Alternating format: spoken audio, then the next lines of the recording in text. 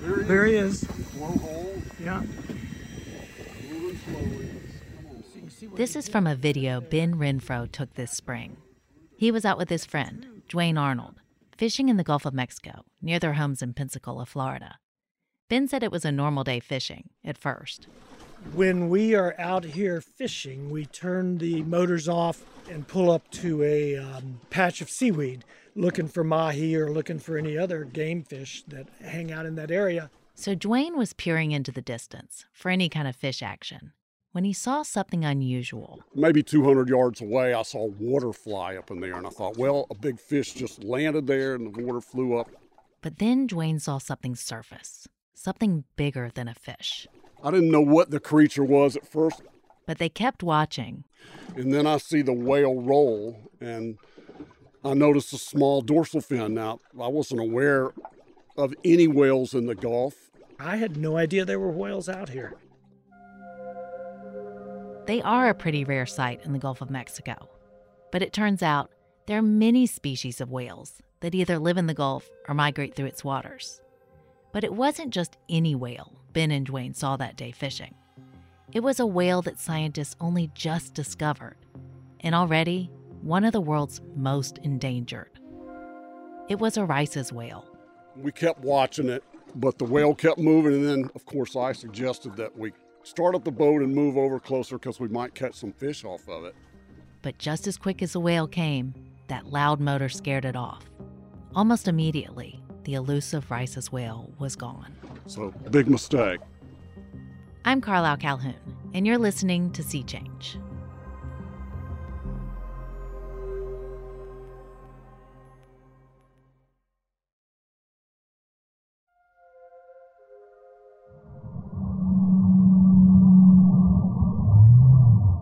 That's the sound of a Rice's whale call.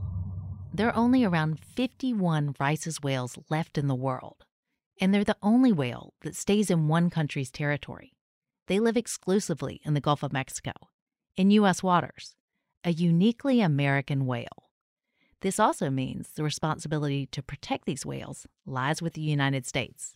But are we protecting them?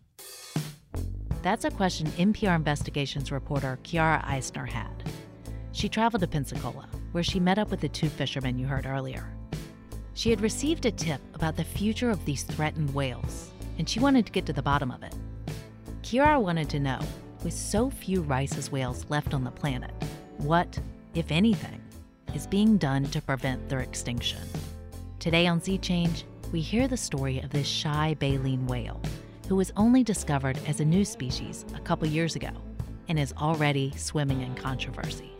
Here's Kiara to tell the story. Tucked away in a Maryland community, minutes from the border with Washington, D.C., is the largest collection of marine mammal bones in the world. Come on in, please. Around 10,000 specimens are stored in the Smithsonian's two climate-controlled warehouses. All of these are different species of whales. We have a bunch of gray whales down here and humpback whales on the other side. We have things going all the way back to the 1820s, 1830s. That's Michael McGowan. He's a scientist and a curator at the Smithsonian. We walked past racks of ribs, the dried skin of a river dolphin, and a drawer full of narwhal tusks. But the animal I'm there for can't fit in a drawer. So this is it right here. Yeah, it's still oily to the touch. On either side of the skulls are two sides of its lower jaw. We're looking at the rusty brown skull of a Rice's whale. It's about twice as tall as I am. Those two bones are called the nasals.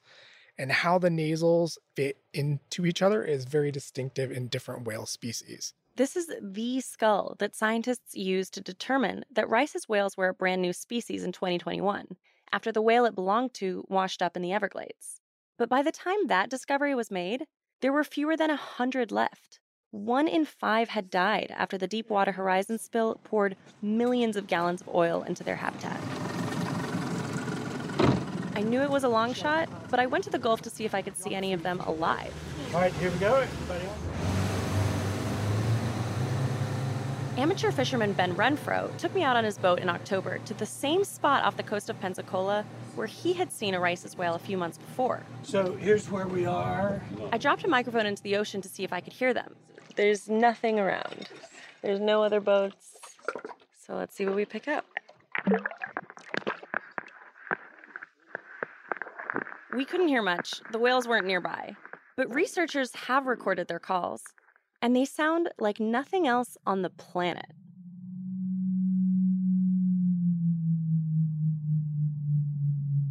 The whales can moan like that for a minute without stopping. But the whales are not alone. That's the sound of an air gun. Energy companies send explosions of compressed air into the ocean to help them find oil and gas. The guns go off every 10 seconds for weeks at a time. Because sound travels faster in the ocean than in air, that booming can be heard halfway across the Gulf. And then there's the propeller noise from ships. All that noise can make it difficult for the whales to hear each other. For whales underwater, it's really sound that is critical. That's Anna Shirovich, a scientist who studies whale calls in the Gulf. She says being able to communicate is essential for finding prey and mates. But in some cases, when boats were nearby, Rice's whales went completely silent. The stakes are high. To avoid extinction, the species can only afford to lose one whale every 15 years to human activity. Once you're dealing with such a small population, anything that hinders its ability to reproduce and do well should be a concern. Quieter airgun technologies are on the market, but there are no limits to underwater noise like there are above water. And oil companies aren't using the new tech much. I looked through the plans for seismic surveys in the Gulf over the next 3 years. Right now, none of the companies plan to use the new airguns, though 2 will use fewer of the old ones. Alex Lorero is a scientific director for an oil and gas industry trade group called Energeo. She says energy companies aren't ready for the alternatives. It's going to take time for the industry to actually be able to use these technologies effectively. There are laws to protect wildlife from risks besides noise. But the National Oceanic and Atmospheric Administration, NOAA, was years late on meeting mandatory deadlines related to listing the whales as endangered.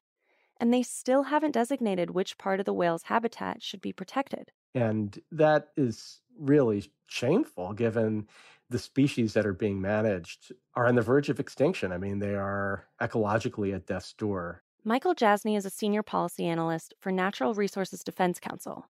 NRDC and other groups have tried for years to get NOAA to enforce a speed limit of 10 knots in a portion of the whale's critical habitat. That's to avoid the boats hitting whales. At least 2 Rice's whales have been struck by ships since 2009. One was injured, the other was killed. And a speed limit has been in place along the East Coast for more than a decade to protect North Atlantic right whales. And it's been shown to work. There is no reason why that cannot be done in the Gulf of Mexico. Last month, NOAA denied the nonprofit's petition. NOAA said it wants to meet other deadlines first and would try to get vessels to slow down voluntarily. But NPR analyzed shipping data from 2022. We found that more than 3/4 of the journeys made by large vessels through the whale's habitat had an average speed above 10 knots. With no rule in place, the whales were still at a high risk. There's a lot that NOAA is doing, and there's also a lot more that needs to be done. That was Laura Engelby. She's the chief of NOAA's marine mammal branch in the Southeast. She acknowledged that NOAA was limited in its staff and resources, but said they're trying to raise awareness in other ways, like putting part of the whale we saw in the warehouse on display at the Smithsonian's National Museum of Natural History. It's a symposium to really bring together how important these sort of unknown whales are. I mean, it's a really big deal to think that that whale that's stranded in the Everglades is going to be the feature of this Ocean Hall exhibit. Back in the bone collection, Michael McGowan explains which parts of the whale will be at the museum. We'll have its baleen on display. There's a piece of plastic, actually, that was found in its gut that will be on display, and some sort of life-size representation. That's open to the public now. But if measures to protect Rice's whales aren't enacted soon, conservationists believe the only place to see the whales will be inside a museum. Kiara Eisner, NPR News. After the break, Kiara joins us to tell us more about her investigation. Hey, Kiara. Thanks for joining us to tell us more about this story. So, first of all, what was it that led you to take on this investigation? I started to be interested in this story when somebody told me about the whales. And I'm from Houston, Texas. I grew up in Houston. My dad's a geologist and a geophysicist, and I had never heard about these whales. So when I found out that there were only 51 of this species that only lived in the Gulf of Mexico, I was shocked. I was honestly floored. I had heard about the vaquita, a marine mammal that is severely endangered. There are fewer than 10 of them thought to be left in Mexican waters. And I've followed that closely because it's just such a sad story about how these small, super adorable animals have been caught in fishing nets, and the government has, made some efforts, but obviously not enough if they're at fewer than 10, and how the species basically has no hope of surviving extinction. And to hear that the United States was in the same situation with a species, to me, meant that there was more there that I wanted to look into. Yeah, and you actually got to see and touch the Rice's whale that was actually the same one scientists used to determine that Rice's whales are its own unique species. Can you tell us more about the discovery and what is it that makes Rice's whales unique? So seeing that one in person was incredible. It was found in the Everglades. It had washed up in the Everglades a couple of years ago, and this was incredibly rare because these animals live so far offshore. When they die, a lot of them don't arrive on beaches. They sink down to the ocean, and so we never really know what happened to them, how they died. Essentially, only one of these whales can die or be seriously injured owing to human activity every 15 years, or else the species has no hope of surviving extinction. So even just one whale like this one dying is a tragedy for the species. But in this case, the whale was quite useful for scientists. Scientists used this skull to do genetic analysis and determined that it was genetically distinct enough to be considered its own species, which wasn't known until 2021. It was before thought to be a kind of Brutus whale, which is a type of whale that exists all across the globe, everywhere from South Africa to Japan. So finding out that this was its own species that lived in the Gulf of Mexico meant that the situation for these whales was critical, because instead of this being a population of whales that might be dying down in just one area, this meant that these 51 whales were the last members of this entire species, and they were in our backyard in the Gulf of Mexico. So just as we discover this new species, we find out that there's so few of them left. So can you tell us about what are the biggest threats these whales are facing? So NOAA has identified 27 different threats that the whales are facing. Some of them are the kinds of threats that a lot of animals face today, like climate change, like habitat destruction. A lot of the other threats are man-made, though. So those include oil and gas exploration, oil spills, intense noise pollution, and ship strikes. And the ship strikes and the oil and gas pollution and exploration, those are activities that are really characteristic of the Gulf of Mexico. The Gulf of Mexico is a very busy shipping location. There are ships passing constantly, bringing cargo to and from different Gulf ports. And that noise is felt strongly underwater, far stronger than it's felt above water, because noise travels faster underwater than it does above. And that noise, is obviously noisy. It creates sound, but it also creates waves of pressure. It's a physical sensation that's felt by animals. And it's been shown to kill zooplankton. It's been shown to change the habits of fish. It's been shown to damage the internal organs of certain animals like lobster. And it's been shown to really bother these whales in significant ways. And even though there's so few Rice's whales left, you found that action to protect these whales has been very slow. We found that NOAA has repeatedly been late in critical congressionally mandated deadlines related to listing this species as endangered. NOAA did eventually list the species as endangered, but they were required to also designate the whales as critical habitat no more than typically 1 year after that designation of the species as endangered. And that hasn't happened yet. So they're years late on that. NOAA says it's something that they're working on and they might have finished by next year. But that designation is important. It means that the government has more right to protect not just the animal, but also the animal's area, the space that they need to survive. Right, which would also give the government more latitude to impose restrictions on potentially harmful activities like oil and gas drilling in this critical habitat. Part of your investigation also gathered data about shipping traffic and boat speeds in the Gulf. What did you find? We started looking at shipping data because at the time, environmental groups had proposed a speed limit petition to NOAA. So they felt like something needed to be done immediately with the risk being so high to these whales. Without that area being designated as their critical habitat, they wanted some sort of limitation in place to protect the whales.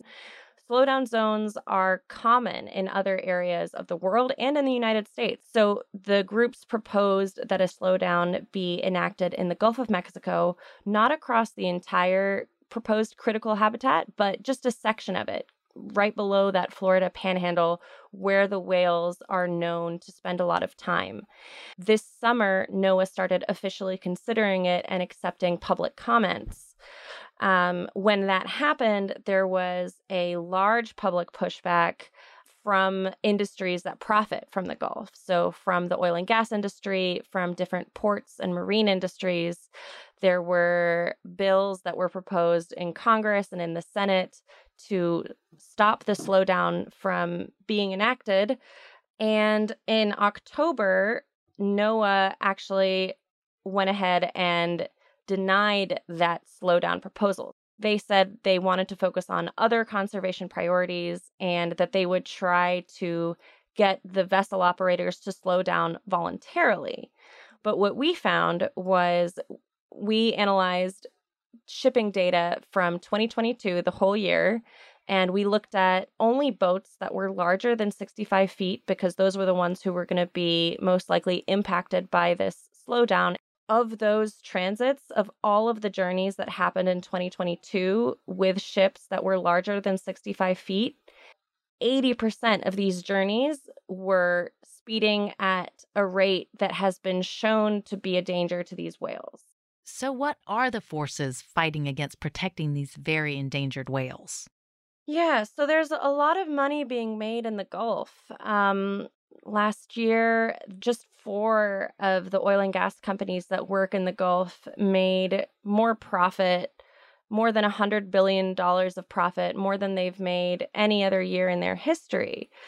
And most of the oil and gas that is developed offshore is developed from the Gulf. It's 97%.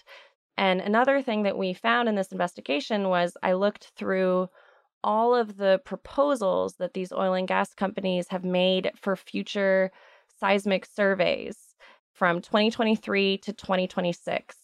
Only 2 of them indicated that they were going to use a technology that was less harmful to the whales. The rest of them plan on using the conventional air guns that have been shown to be problematic for species like this one. There was also some controversy over an oil and gas lease sale, which is administered by another government agency, the Bureau of Ocean Energy Management, or BOEM. The Biden administration had tried to remove 6 million acres of critical Rice's whales habitat from the lease sale. But what happened there?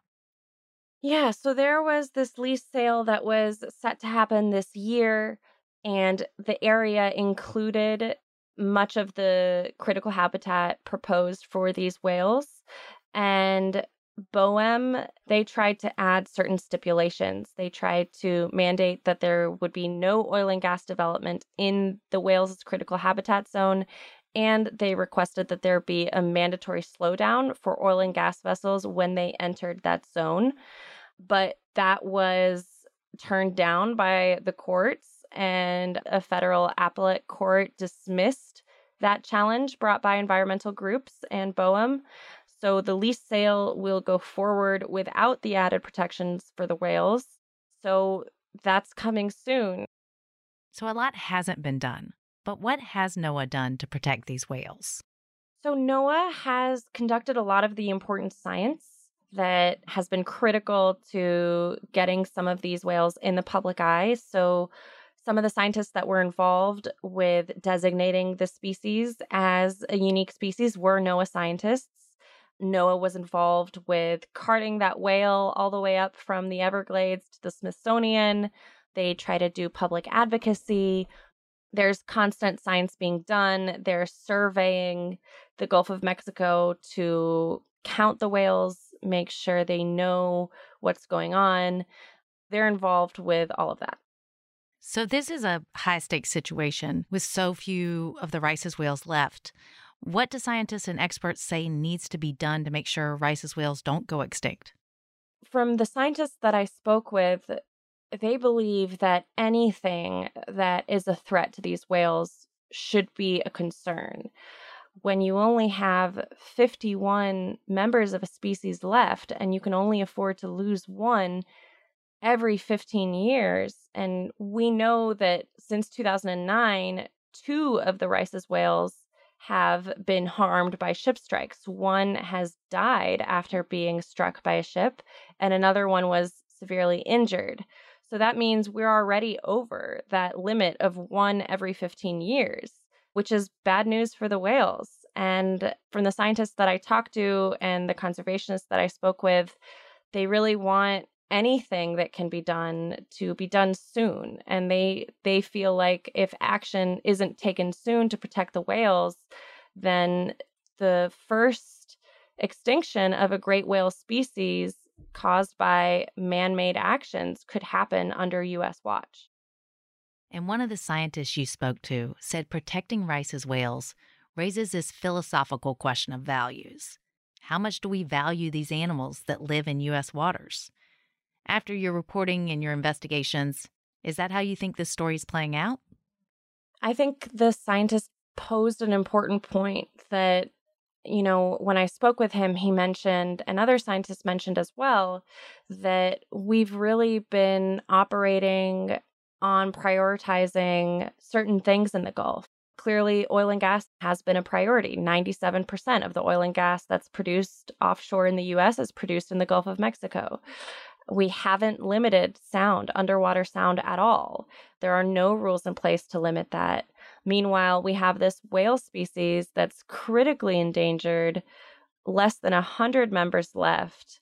And NOAA has been late on meeting basic deadlines for even declaring the whales as endangered, and they still haven't declared the area that they need to be protected. And that's just paperwork, as one of the conservationists told me.